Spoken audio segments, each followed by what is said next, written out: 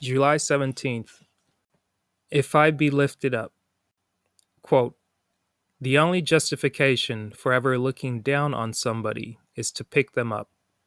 Jesse Jackson, founder, the Rainbow Coalition. Here's a story for today.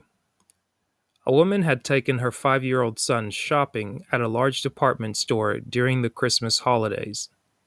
She knew he would like to see all the decorations, window displays, toys, and of course, Santa Claus. As she dragged him by the hand, twice as fast as his little legs would move, he began to fuss and cry, clinging to his mother's coat. Good heavens, what on earth is the matter with you? She asked impatiently. I brought you with me to get into the Christmas spirit. Santa doesn't bring toys to little crybabies. His fussing continued as she tried to find some bargains during the last-minute holiday rush. I'm not going to take you shopping with me ever again if you don't stop whimpering, she warned. After she got through with her verbal tirade, she looked down and noticed the boy's shoes. No wonder you're upset. Your shoes are untied. She knelt down in the aisle to tie his shoes. You've probably been tripping over your laces all morning. As she knelt down beside him, she happened to look up.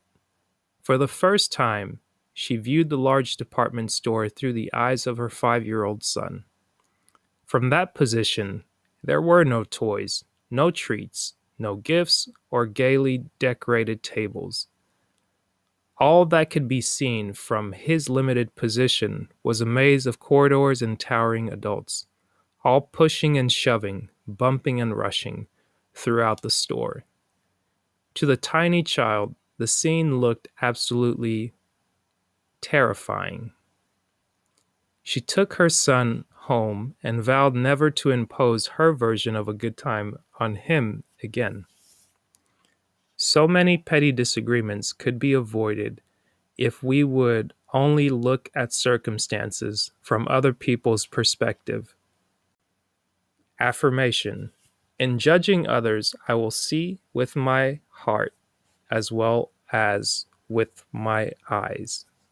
For more bonus reads like this and full episodes, visit itsmytimepodcast.com. That's itsmytimepodcast.